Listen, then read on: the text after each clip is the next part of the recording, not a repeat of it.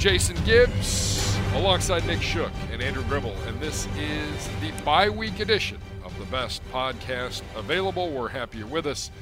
It is Thursday. The guys have officially scattered. Welcome to the 4-day weekend. It is amazing to me when you take a look at the players and their travel arrangements that they can be done practicing and within 90 minutes be on a flight to somewhere tropical. Tropical, yeah. Not Cleveland, in other words. But an impressive display of leaving on all of their parts, but a well-deserved 4 days off. They are 2-4, though, at the bye week, and there are a lot of guys still here in town. There are guys here at the facility today.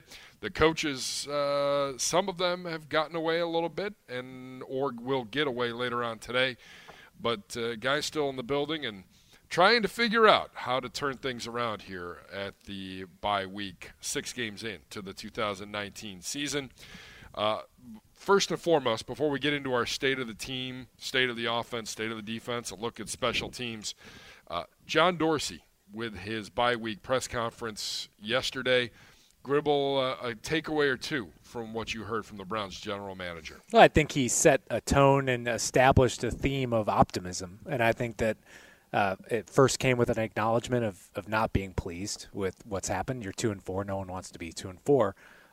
But it really hit the same notes that he hit last year at the midseason press conference after they just fired Hugh Jackson and Todd Haley, where he said there was a lot of football left. And it proved to be correct. The team went 5-3 from that point, and that included a game where they had to pick up the pieces and get back on the field against the Kansas City Chiefs right away. So that was a loss there. But there is a lot of football left, and in similar fashion, your first game after this kind of press conference is a very, very tough one against the New England Patriots. It's not one that you can't win. It's one that you're not expected to win. But from that point forward, you're going to have to win most of those games if you want to achieve your goals this season. So I think that he's letting this thing unfold. I think there are signs of progress. There's also signs of distress, in our opinion, and it's just a matter of playing better. And I think that the thing that I'm optimistic about is, first off, the schedule gets easier. And secondly, you look back at last year, this team played probably its best game of the season after the bye week. So maybe that's a byproduct of game planning. Maybe it's just a byproduct of these guys clearing their heads and getting their minds right. But you're going to have to start playing like that if you want to get to where you need to be. And now at 2-4, you got to play a little catch-up. Yeah, I got a tweet today in response to something Dorsey had said yesterday that we had sent out on Twitter, asking, can this team really go 8-2? And I mean, yeah, if especially if they win this game coming up here. But it's good that they do have the extra week to prepare and take a look at or consider any changes that they might want to make, and then be able to implement it in time to get ready to play against what is probably the best team in the NFL right now. They just came off of playing the best player in the NFL right now, at least this year, in Russell Wilson. So, I mean, this is not like they haven't been through a little bit of a fire to prepare themselves. I think that they're probably going to surprise some people with their play, and I think they're going to be aided by that bye week. So, good time for it, but also it's that time where we have to have a press conference like this, because that's what you do at that point in the season when you have your bye week, and everything's not rosy here. But at 2-4, you shouldn't expect it. A lot to get to and a lot to work on over the next couple of weeks. I thought it was interesting too. The media asking, and are you going to make a move? We still have another week before the deadline, week and a half before the deadline.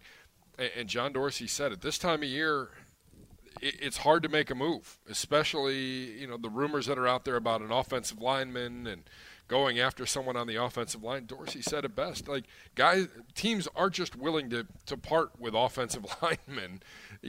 They have their group, and the Browns might have to make do with what they have right now, and it's up to the coaches, as he pointed out yesterday, to get these guys ready to play over these next 10 games. Yeah, it's as much that they have their group as that there's just not the high-quality linemen out there. And that's kind of a systematic issue where, the way that guys are being taught at one level as opposed to the next makes the transition for them to go, especially from college to the NFL, and for them to find immediate success. I mean, we just had a similar story, right, with the trade of Austin Corbett to the Rams. I mean, this is a guy who played tackle and then ended up trying to play guard and ended up at center.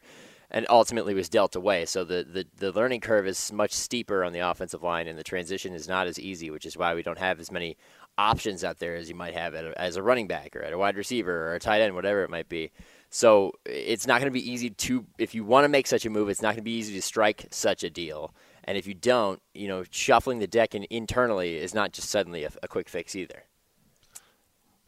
Corbett trade, can we talk real quick? Does this expedite the need or desire to lock up J.C. Tretter at a longer point in time? I mean, that's something that comes up. I mean, he's played really well these last few years, and I think you had that contingency plan with Austin Corbett where maybe he was being groomed as the center of the future. Well, now you don't have one. So I think that J.C. Tretter might be the center of your present, near future, and long future. So that's something that we might want to keep an eye on here. In maybe it happens in season, maybe it's right after season. But I imagine JC is a guy that wants to keep playing here, and he's played really well. Him and Bitonio are not your problems on the offensive line. The rest has been the issue, and that's an area that we're going to have to focus on here in the next week or so and see if there's going to be any different pieces on that offensive line when you line up against the Patriots. Yeah, Dorsey said it best yesterday. He believes that you have to have a strong foundation on both offense and defense, and that starts with the lines. Those two lines. This is what he did during the press conference, sitting right here.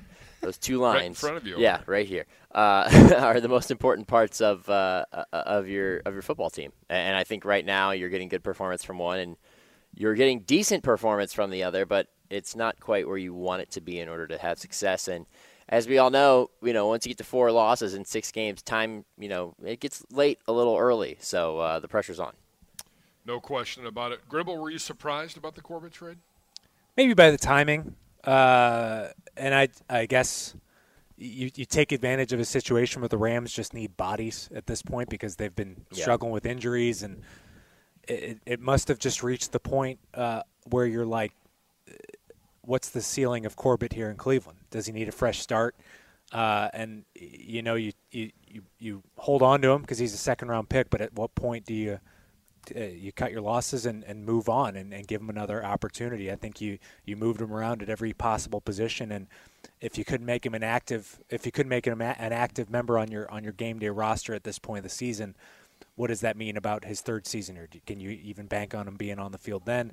And then maybe it's part of it's like, hey, we want to keep J.C. Tretter here long term, and center's not going to be the position that he's going to be able to move into as well. So I guess if you evaluate the market, 5th-round pick, or reportedly a 5th-round pick for the deal, I guess you make the move and you move on.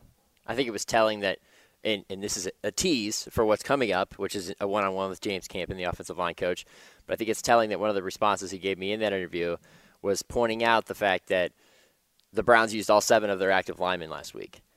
And if Austin Corbett, like you said, can't be one of those active linemen, then it makes you start to wonder, especially when one of those active linemen, actually both of them are guys you acquired at the start of the season. I mean, It's not like these guys went through camp and really proved something.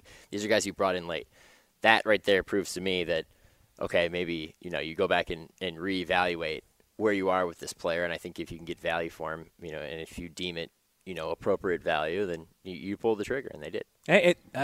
There's lineman after lineman after lineman in the NFL who's been like Austin Corbett, where the first place didn't work out, second or third might work out just fine for him. I mean, I think that there's an example right now in the Kansas City Chiefs. The Browns had to move on from Cam Irving. Yep. He's filling in just fine over there. I mean, these guys develop at different points in different times in their career, but now when Corbett goes to the Rams, he's no longer second-round pick Austin Corbett. That's the difference. When you go into a different setting, you don't have to deal with that kind of label on you, and you don't have to deal with those kind of pressures.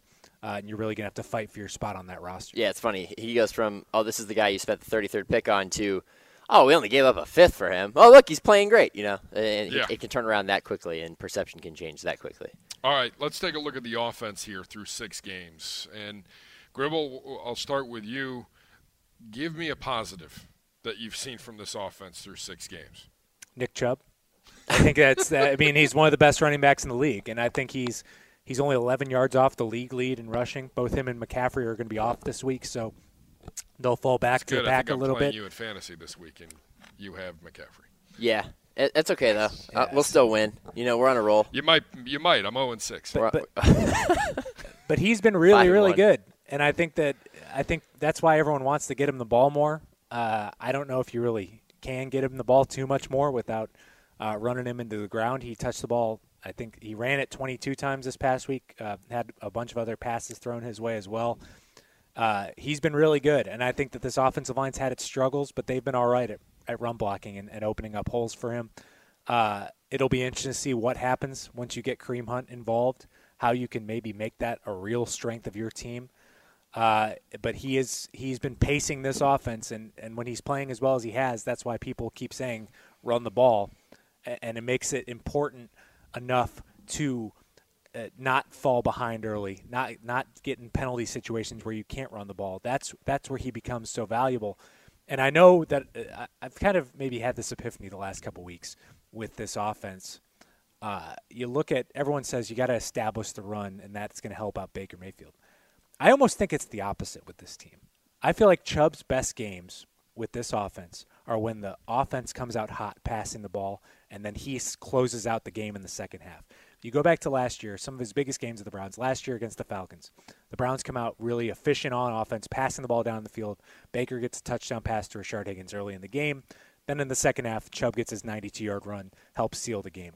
This past year against the Ravens, the offense was really good in the first half throwing the ball. They weren't good running the ball. Chubb hadn't done much in the first half at all. Correct. They're passing the ball a bunch, and then it's the second half where he comes in and seals the game. So I don't necessarily think this is an offense where it's Chubb first, then that helps Baker. I think it's Baker in the passing game first, then Chubb comes in and helps you out. Yeah, I totally agree. And Chubb is also a guy who gets stronger as the game goes on, and maybe some of it is due to that. But, I mean, we've seen even this year that, he's just seems to improve as you get deeper into the second half, and you really need maybe a run or two to ice things or put you in a better situation. I mean, he's about as reliable as they come. But I am really intrigued about the potential for coming out in two-back sets and different things you can do out of the shotgun and maybe out of the pistol once Kareem Hunt is available, because that's somebody else that you have to account for. I mean, with all due respect to Dontrell Hilliard and Dearness Johnson, they are not Kareem Hunt. They are not somebody where you're looking, oh, that's 27 over there. Let's make sure we keep an eye on him. He could break a big one. And I think it'll make this offense more balanced and more dangerous, which could help in the long run because, people talk about establishing the run in part because you want to soften up a defense. You want to keep them from pinning their ears back. And that's totally true, but at the same time, you could do that similarly in the passing game if you can, become a quicker passing game, which is what we saw early in that game. And I think there was a little bit too much emphasis on, oh my God, Baker Mayfield got the ball out so quick, he must just only be good at doing that on Sunday, which is not the case, but it does help you establish a rhythm. And they got into quite a rhythm on Sunday, so if they can continue to do that, and kind of do this reverse logic with their offense, like Gribble mentioned, with the short passing and the quick passing game helping set up the run, then they could become an offense that would be very difficult to overcome, because once you establish the run in the later part of the game like that, you can control time of possession. And it's a lot better to control time of possession with a lead, obviously, than if you're tied or if you're trailing. So it could be interesting to see how this offense develops. What's one thing, Shook, that scares you when it comes to this offense or worries you through 6 games? I think right now it's just the turnovers, and a lot of them have been happenstance. They've been unfortunate circumstances where a ball goes off a receiver's hands and a defender is right there to pick it off. And I think Jarvis made a good point when he talked with reporters on Monday, which was, anytime a ball gets tipped in the air in this league, it's likely to be intercepted. And I think that's something that you've got to cut down on. Being a little bit more on time with your throws, I think, is going to help, because a lot of those interceptions, especially last week, were behind receivers. But at the same time, I think that just comes with practice and also comes with comfort. And this offense has not looked comfortable for most of this season. I think they got closer to it in the most recent week. Hopefully you can cut down on that, because if you can throw those passes on time, Jarvis was open in the end zone when that ball went off his hands. Dontrell was kind of open in the flat. That one probably is the hardest one to explain. And then the first interception on Sunday, which was basically Odell got screened off of his own play, got bumped. That could have gone for a pickup of 7 to 15 yards, if not more. I mean, it was there. He just ran into the defender, or the defender ran into him. So if you can eliminate – it's not that these turnovers are flat-out mistakes. I think that's the thing that people are struggling to differentiate right now. Sometimes they're just – that was a little bit off. It got tipped and ended up in the opponent's hands. So just working on that, I think we'll cut down on that, and then we'll allow you to put up more points and end up coming away with wins, because let's face it, you're a turnover or two away in that game for winning that game. My concern is probably your passing offense in the red zone. And it's not just the turnovers. It's just it's like nothing's coming easy at all. And that's the exact opposite of what happened last year. It's troubling to me that you have one touchdown catch by a wide receiver this season. And I just think everything looks difficult. Like even the debated Jarvis Landry touchdown on Sunday, that was a crowded mess. Like that was not like a simple, easy pitch and catch. Sure. And that's not what this was supposed to be when you have guys like Odell Beckham and Jarvis Landry. I know you're missing a really good red zone target in David Njoku, but it's just everything is a struggle once you get inside the 15-yard line. It's almost like I'm grimacing when you have 1st and goal at the 8. Yeah. Like I don't like. Why didn't you score already? I don't feel comfortable with that. It's like I need my 1st and goal to start inside the 4, and then I know you can just run the ball with Nick Chubb a few straight times. So it's when this team goes 4 or 5 wide with limited space. It just feels like no one's getting open. It's been a grind, and I think that's the thing that worries me, because you do have to throw the ball in those situations. You can't just rely on Nick Chubb to run every single time. And really, I just can't think of an easy pitch and catch we've seen all season at that spot in the field. Are we overthinking it? I don't know. I just don't know. It is a huge head scratcher. It's because of how easy it came to us last year. Yeah, I mean, it's just it's got to be a matter of timing, precision, decision making, all of it, and you're just not having the same success throwing the ball in that red zone area, and that's concerning, because you have to do that to be able to win. Yeah, I think it's the 5 wide scenario that Gribble just drew up that we've seen probably too often inside the 10.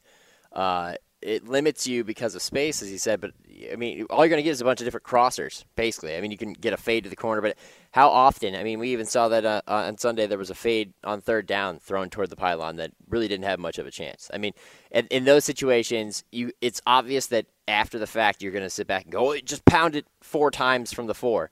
Doesn't mean you're actually going to get 4 yards, but it also makes you wonder, well, are you trying too hard, I think? Are you trying too hard to outmaneuver your opponent when maybe something simpler might end up working? And I think it's a case-by-case basis. You just have to go on feel. And I think Freddie is still kind of learning getting more comfortable for that feel as he continues as a head coach. For more on the Browns offense, namely on the Browns offensive line, Nick Shook, offensive line, defensive line extraordinaire / expert, had a chance to sit down with offensive line coach James Campen. Have a listen. We're through 6 games here. A little bit of an up and down season so far, but how has your position group performed so far, in your opinion? I think there are some things that we have to, continue to improve on. I think they've done a reasonably good job of run blocking. Those things we're progressing in that. We certainly have ways to go with that, and the protection's usually a component of a lot of different things, and we obviously need to improve in that area. But I'm seeing a lot of improvement from guys and things like that. So.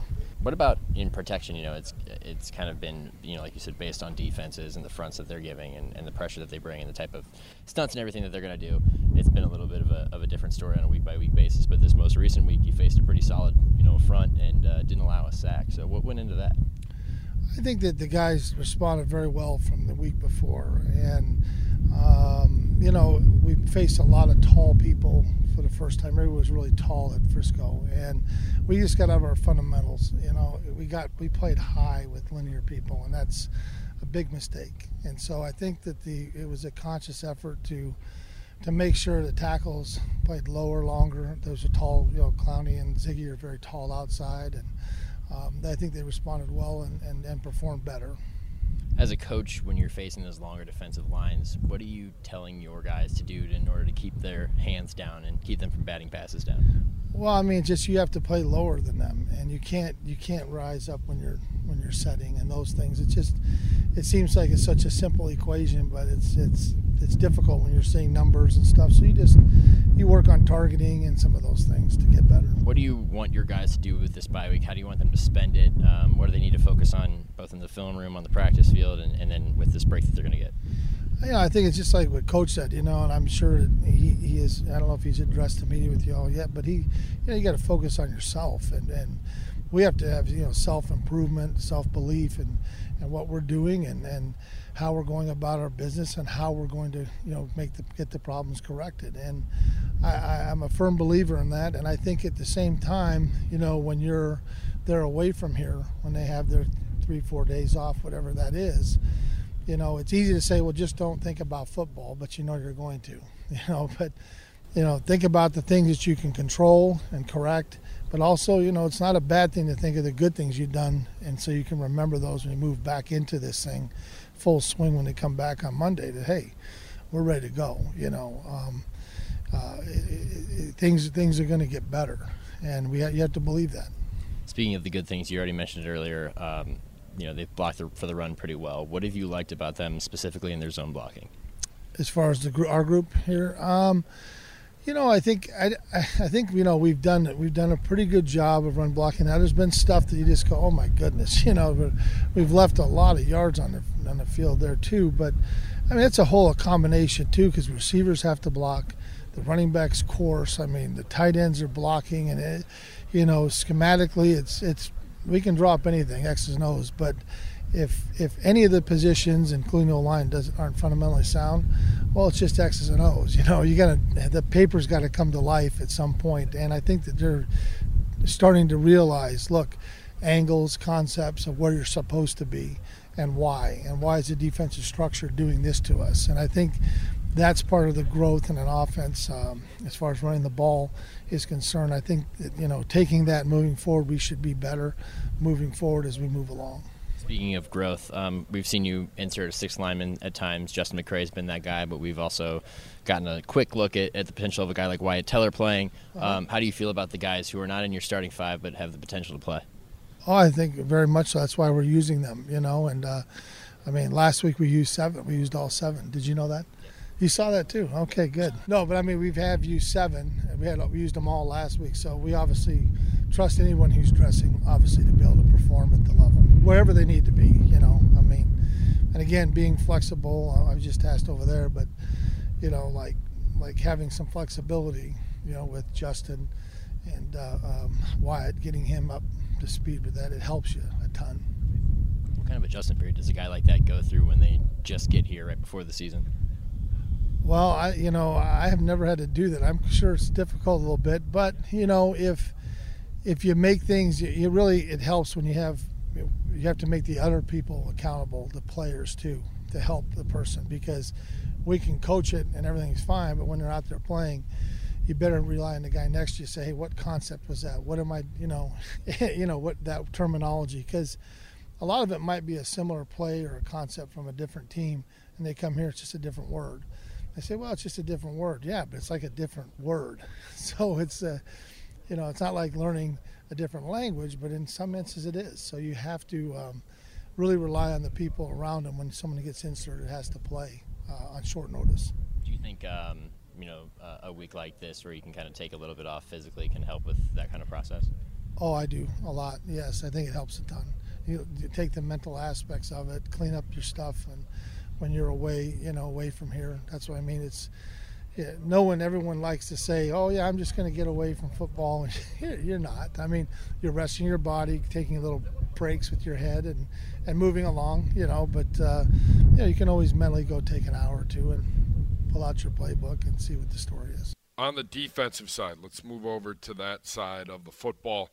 Defensively, Gribble, what have you liked? What worries you a little bit through 6 games of the season? I think the thing I like, and this is what we'll get to with our conversation with Joe Witt, the best thing that they've done is pretty much limited the explosive plays in the passing game. You've had some catch and runs for some big gains, but you really haven't let them get over the top of you, and that's without having to play a safety 30 yards off the ball. So they've been good at limiting that, especially considering you've been with your backup corners ever since week 3. So I think that's a positive. I think the negative right now is you're not forcing enough turnovers. And I just think the games like the Ravens game, you did a good job of that. Even the Rams game, you did that kept you in the game by forcing turnovers. You're just not seeing that enough, and I think that could be a byproduct of your corners maybe sagging off and not playing as tight to their man because they don't want to get beat down the field. So I just think that's something that needs to improve. over these next few weeks, because you've got to get some situations where you're setting up your offense with some short fields, especially when they're going through the issues they are right now. I think we saw a good example of how a turnover can affect the game. Even though it didn't produce an immediate touchdown, the fumble in last week's game ends up you're down onto the goal line and should score a touchdown there. And then you could really count the next sequence of events as a quasi-turnover, because the punt that you forced out of the back of a short end zone, it went out at the 24. So, I mean, that's basically where you would have an interception if they're trying to throw the ball out of the end zone anyway. So I count that almost as a turnover, and then you end up scoring off of that. So the more you can do that, the more, the higher chance you have of success, but it's easier said than done. What bothers you? What do you like? The last 2 weeks, the run defense needs to be better. I think that San Francisco did a very good job of blocking up, their plays. I mean, Kyle Juszczyk is a huge part of that offense. I know he got hurt, but he was probably the most important player not named Jimmy Garoppolo in that offense, just because of the many things that he does in the passing and the run game. And the way that his block is really the one, it's the cherry on top. It's the one that finishes the masterpiece and then opens a huge hole for a big run. And I think that the Browns fell victim to that a lot, and they kind of talked about it, in the days that followed, that they tried to get too cute in matching what the Niners were doing instead of sticking to what they do and forcing the Niners to adjust accordingly. So, that was a glaring concern. And then the Seahawks, they didn't really rip off a ton of big plays, but gradually they rushed for a good amount of yards last week. So I think you need to get better at that. That's what's concerning. But overall, I mean, I like the way that this defense has played. You've given up 30-plus in the last 2 games. The last game became a shootout, and you got drilled in time of possession, so your offense isn't doing you any favors. It's a 7-minute difference, and you're going to end up gassed in situations like that, which is why I wasn't entirely surprised that Russell Wilson led them down the field and scored that touchdown at the end of the game. But overall, I think they've done a good job of keeping this team in the game as the offense has tried to figure it out. That's what's most encouraging. Also encouraging is the fact that you're going to get Denzel Ward and Greedy Williams back, and that should make your secondary a lot better. And last week was the first time that they didn't really play up to par. So you get them back. Hopefully you get stronger in the back end. You can limit the total amount of yards gained by an opponent, the total amount of points scored, and then you get a better chance of winning a game. Gribble, did we get to you on what you did like from this defense? Or yeah, I don't like that they've minimized the explosive plays. I think that's fine, and I think that you're getting. I think you're getting what you wanted out of your defensive line to an extent with pressuring the passer. It seems like truly the games where they've gotten the worst amount of pass rush is these games against these patchwork offensive lines. The Titans game and the Seahawks game. I mean, you're almost better off with their whole starting five in there. Yeah, there was moments in that Seahawks game where it's like there's no one even getting close to Russell Wilson. He's not even moving, and I think that's so. I'd say the pass rush has been a little inconsistent. It's hard to be great every single game, but I think that Olivier Vernon is taking a lot of undue criticism because of the numbers. I think he's having an impact on the game. I think he had an impact this past game against the Seahawks. You just need to see it all come together and really kind of wreck a game and getting the passers. I think there could be an opportunity against the Patriots. I don't think their offensive line is great by any means, and Tom doesn't move. So yes, I think there's an opportunity to start, really pinning your ears back and getting after these quarterbacks, and that's a Patriots offense that's really not playing all that well. They're relying on their defense. So I think the pass rush can be better. I still think they've handled the adversity with the amount of injuries they've had pretty well, but you've got to be a little bit better than you've been these last couple weeks. I think that the Browns have gone through quite a gauntlet defensively for opposing offenses. They've faced pretty much every style of offense you could have in these first 6 games, and they've also faced a who's who of quarterbacks. I mean, you've got Russell Wilson last week, the week before Jimmy Garoppolo. You faced Jared Goff. You had to deal with the many different artistic stylings of Lamar Jackson. I mean, it's been a struggle, and yeah, Marcus Mariota has been benched in Tennessee, but he still brought that mobility that you had to account for as well. The only time you really got a break at quarterback is when you played the Jets. So, it's been a lot to prepare for, and I think they've handled it well. I think that Tom Brady is probably the least mobile quarterback they're going to face since Trevor Siemian / Luke Falk in week 2, and I think that could bode well. But, numbers-wise, it's not really, on Olivier Vernon. He's affecting the game more than one way. And the rotational guys up front have done well. I mean, Deverell Lawrence has played very well. Daniel Quale has done his job in spots. I just think it's a matter of playing complementary football for this entire team, which they got close to doing on Sunday. They just need to be better at. For more on the defensive side of the football, namely the pass game and the secondary, Joe Witt, the pass game coordinator and secondary coach, had a chance to sit down with Andrew Gribble. Have a listen. All right, Coach, 6 games in, you've had a few moving pieces in the secondary because of some injuries. How do you think you guys have held up through this time? I mean, our record's 2-4, so, we did good for 2 games. 4 games, we didn't do enough. It's about winning. That's what this league is about. So, that's all I focus on. How do you think the guys responded, especially, though, with that Week 3 game when you had 4 starters out? Did those guys respond the way you expected them to? I mean, I've been in the NFL, I guess, going on 14 years now, and the thing that you have to understand is everybody has to be ready. I mean, all these guys are quality players. We expect the next guy to come and perform to a winning performance. So I don't get caught up in necessarily who's out there. I just get caught up in the result. The result right now is 2-4, so we have to do better. When you watch Denzel and Greedy at practice these last few weeks, how badly do those guys want to get back and helping you guys out there? That's a great question for them. I can't speak for them. That's something you would have to ask them, how badly they want to get out here. How much could them coming back help this secondary out, though? Like I just said, it's about winning. And so their skill sets lend to that. They have length, they have speed, they have some things, but the guys that have been out there playing also have skill sets that lead to winning. So once they get back out there, and if we start winning games, then I can say, they were a factor to that or not. But other than us winning, I don't want to, talk about them coming back or the men that we have. We're a unit. We play as one. We don't put one person above the other. I know it's an emphasis every week, every game, but the focus on takeaways, how much does that come into focus here going the second half of the season? We have to do a better job of pulling the ball off of people. We've had a couple opportunities with the ball in our hands. We haven't come down with them. That's part of what we need to do. We punch the ball out, intercept it, whatever you have to do to get it, and that's what we need to do. We have to do a better job in that area. I've seen Demarius and Morgan Burnett getting in the backfield a lot. That's not something that Demarius has done here in previous years. But what is it about this defense that enables them to make plays in the backfield like that? Steve's defense is multiple. I mean, it sends multiple people. Demarius had his first sack here, and so I believe he has 2. I believe Morgan has 2.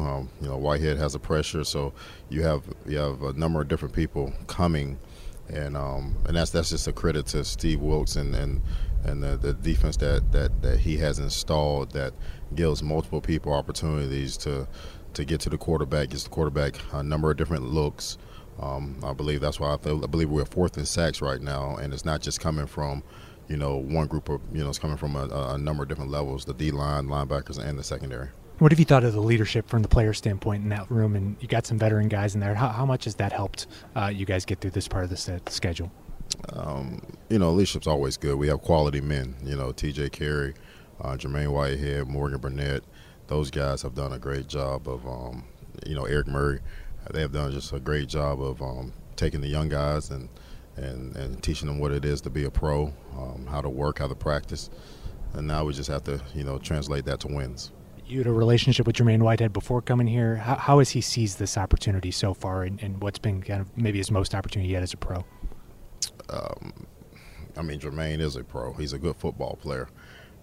He's very smart, and he helps everybody around him. So I'm not surprised at all. I've been pleased with Jermaine. And then as a coach, what do you do during this bye week with your guys when you're maybe not looking forward to an opponent just yet? How do you do this self-scout and get your guys better? Right now we're focusing on what we've done good, what we've done bad, where do we need to improve, and so that's really what we're focused on us, each individual player and as a group. And then point to one thing you maybe done good and one thing you really want to see get better over this second half.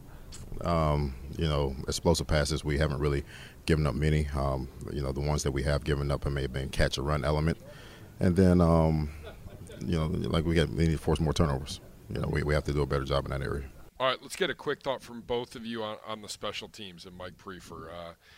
Maybe the best unit so far through 6 games on this football team, and who would have thunk it with 2 rookie kickers when Gribble, when you and I sat in this room on cutdown day and said, all right, we're going to go with 2 rookie kickers. Buckle up. Let's see what happens. Yeah, they've been better than I think we could have ever imagined, and I think that they've been fine. You had a punt block this past week; it didn't really get you beat. That's the key thing. I don't know if special teams has necessarily won you a game yet. I mean, you can make the argument that even though you were going to win that game no matter what, special teams really had an impact on that Jets game. I mean, they put the Jets in field position that whole game, but they certainly have not lost you a game this season. You've missed a couple extra points at home, but otherwise been really good on field goals. I don't think there's any lack of trust in your kicker right now, which is a major sign of improvement for this team over the last few years. And Jamie Gillen has it in him to truly flip the field, which he did on Sunday with his one punt that he was able to get off. And overall you're covering punts and kicks as well as you have in years. So it's really a testament to coaching, and I think that a buy-in from some of these players. And I also think compared to past years, this is purely anecdotal, and I'm just throwing this out there. You haven't had the same roster churn at the bottom of your roster this year. You've had about the same guys out there all year, and I think that's had a big impact. There's something to be said for that. Yeah, cohesiveness can go a long way. Yeah, just saying. First off, Jamie Gillen is a dream for a guy like Jim Tressel, for example. It's like his greatest dream. He ever woke up from the next day. He's like, oh my God, I have a punter who could send it a net of 65 to 70 yards, once or twice a game, and really help you win the field position battle, which I think has really helped the Browns more through the first 6 games than I think we realized if you went back and really looked at it. And you're like, wow, that punt put them in much better position. You'd see how much he's impacting the game. But, yeah, I think the one thing that was missing until this last game was the return game. Teams had done well of covering punts, especially with Jarvis Landry back there returning punts, and the one time Odell Beckham returned a punt. And they were covering kicks as well, and then you finally got a spark on the first opening play of a game, and it produced 7 points basically because you scored 3 plays later. So the more you can do that, obviously, is going to bode well for your team, but it was encouraging to see that they have the capability of doing that, which they haven't done so far, but they've been lights out everywhere else. Be honest, how long did you guys look at the field to try to find a flag on that Dontrell Hilliard return? At least I was 4 looking seconds. everywhere. Yeah. I was like, if you go back and look at the Jim Donovan clip, because we have the camera in the booth, I'm not looking at the play. He's looking this way, and you're looking this way. Yes. It was the same thing on the Chubb touchdown. Well, it's not just a reflection of our history. It's more a reflection of how hard it is to return a kick in the NFL Yes. these days. I mean, you just don't see plays like that anymore. Oh, I think yeah. that's the reason why Dontrell, I think he leads the league in kickoff return yards because of that one play. And to think if he hadn't stumbled in open field, he probably would have scored. Yeah. Maybe. And the crazy thing was the Bengals returned a kick at the exact same time for a touchdown. The AFC North was figuring things out, returning kicks at the exact same Special time. Teams Division of the Year. Yeah. Perfect. I'll go with that. All right, let's get a few awards in here real quick. Just some accolades. We're 6 games in. Again, as John Dorsey said yesterday, there's a ton of football left to be played. Through 6 games, though, outstanding offensive player. Gribble, we'll start with you. It's an easy one. It's Nick Chubb. What do you got? I was going to go with the same thing. I mean, I just knew he was going first, so he'd get the credit for it. Yeah, it's just, All right, well, I'll give you No, unanimous. it's fine because it's obvious. There's no question. There's no argument. There's no debate. All right, is the runner-up Jarvis Landry? Yeah, I would say so. I think he's done.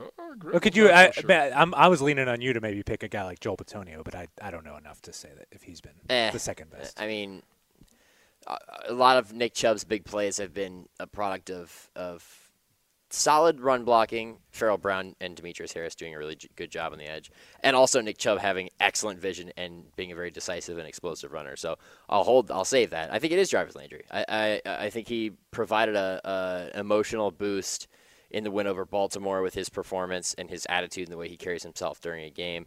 I think he's probably going to have to be even more vocal of a leader than he is at this point. But I think he sets the example with the way that he carries himself, and I hopefully the rest of the team can kind of embody his spirit, because if they can, they're going to come out of the gate like gangbusters and run off some wins and make a lot of people happy. I think Odell and Jarvis have been about equal, because I think they've both been a little hot cold in some of these games, and that's not really a reflection on their personal play, but just how the game has worked. I mean, Jarvis had the one big game against Baltimore. Odell has had 2 big games. It's been kind of a mix of both. You really haven't gotten both of them going at the same time. I don't know if you really can. I mean, the only team that seems to get two receivers going at the same time as Tampa, and do you really want to be like Tampa? No. It's not. I mean, that's not. It's more of a fantasy football thing than it is a winning football thing. When you get both receivers in these high numbers, that means you're probably playing from behind.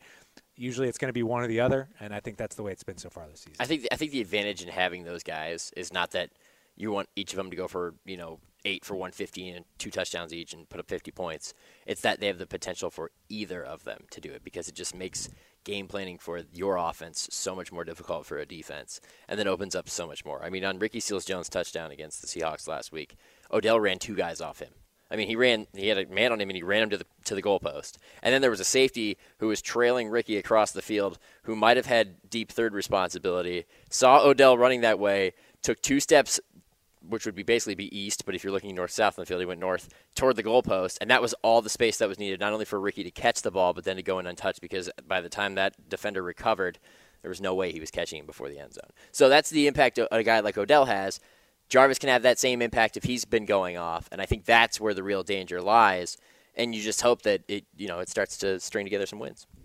I'll start with you. Outstanding defensive player through 6 games. I mean, Miles is the easy pick here because he's tied for the league lead in sacks with 9, but I'm going to go with Joe Schobert because he's just been a very reliable quarterback of this defense. I think he's helped Mack Wilson get acclimated more than people might realize after the loss of Christian Kirksey, and he's had some really good games statistically. I mean, the Jets game, what did he come away with, like 16 tackles or something like that? Yeah, I mean, that's crazy to think of, and he's been there to recover some timely fumbles and make some plays, and he's been, I think, a good pacemaker for this entire defense. So while there are other players who are making a bigger contribution, maybe statistically or maybe when you think back to a game, I think no one is more steady than Joe Schobert right now. I'll go with the easy answer. It's Myles Garrett. He has 9 sacks. Somehow gets taken for granted, especially by one fan earlier this week. That's a historic pace.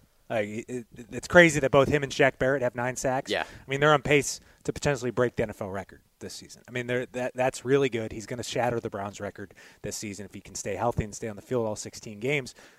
He's been really good. And the fact that he can have a game where this past week where he had 2 sacks and everyone's like, not 2 sacks, really talking about it, man. He's just been really, really good. He's only had 1 game where he didn't get a sack, and that was in San Francisco. He's having a consistent impact on the game, and he's one of the NFL's best pass rushers, if not the best right now. We had a question during the whip before last game. What can he do to elevate himself to serious consideration for NFL Defensive Player of the Year? And I think the only thing that he can do more than he's doing right now is to affect the game so much that you have to account for him on every single play. And I think he'll make those tackles against the run, but it's to the point where you have to account for multiple blockers and try to run away from him. And I think he's almost there. He's not quite there yet, but he's almost there. He's definitely there in the passing game. And I think once he gets to that point, that's when you're really going to start hearing about him outside of just the Cleveland area.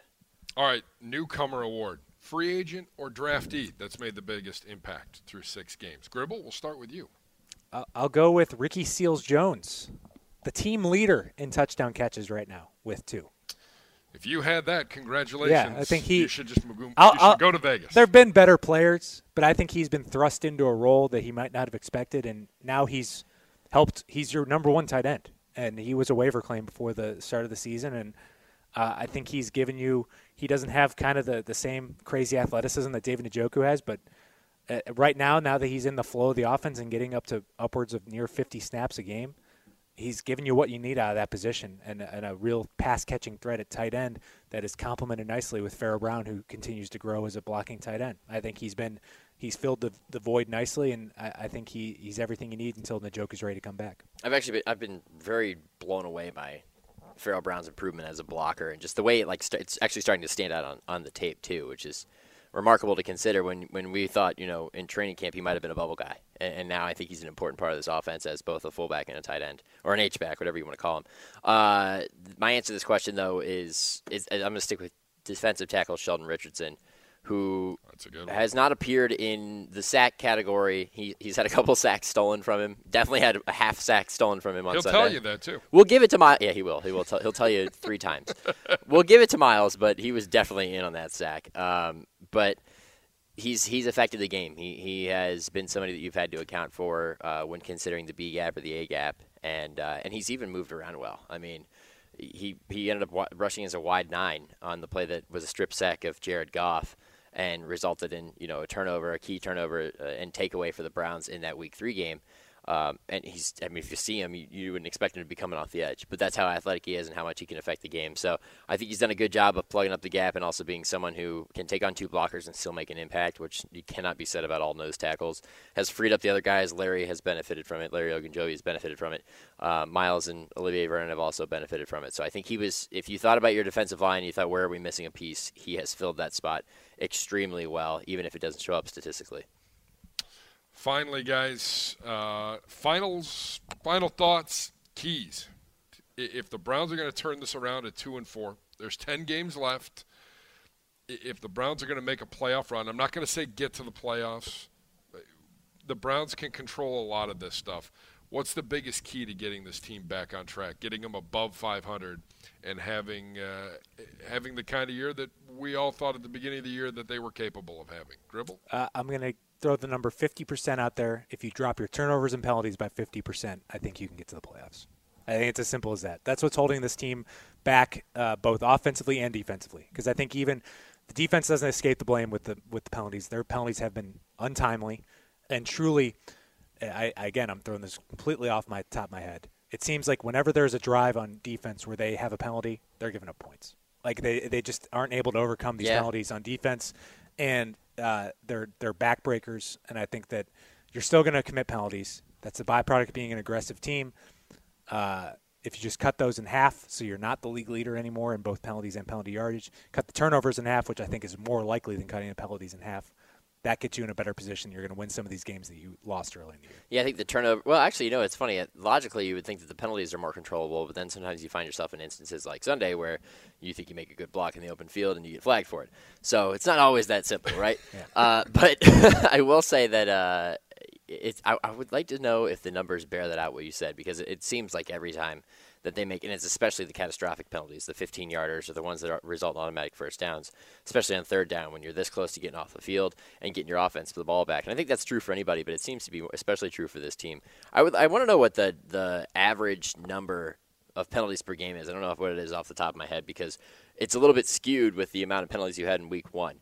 But I would imagine that it's near the league lead. So if you can, like Gribble said, if you can cut that in half, I think that would greatly improve your chances. The games in which the Browns have won, they have been low in penalties. I mean, it's just a basic formula of how to win games. But I think the turnovers thing is more, perhaps even more controllable.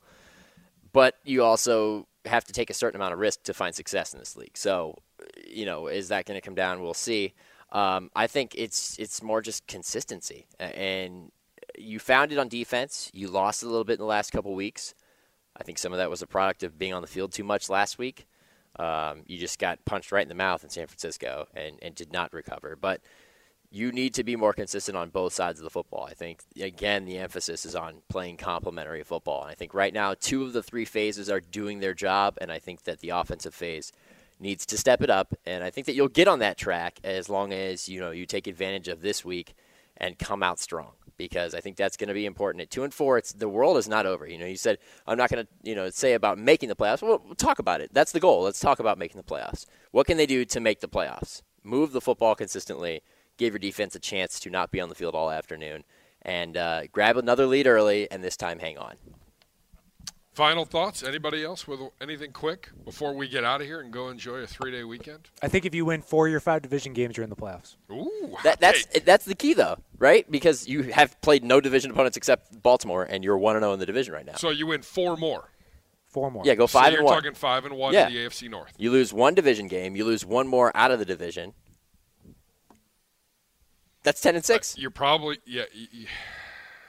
It's a tall ask in the larger picture, but if you take it week by week. One of the 4 has to be against Baltimore. Yes. Let's throw that out there. You cannot tie with them and make the playoffs. You have to sweep them. No pressure. Good news. They come to our place for Christmas. Yeah. So that'll be a good thing. That would be a heck of a gift. Yeah, indeed. All right. We hope you enjoy your bye week. We're back with you next week as we start to preview the New England Patriots. Log on to clevelandbrowns.com or wherever you get your podcasts. Make sure you subscribe today to the best podcast available. Enjoy your weekend. We're back with you next week. For Andrew Gribble, for Nick Shook, I'm Jason Gibbs. This has been the best podcast available.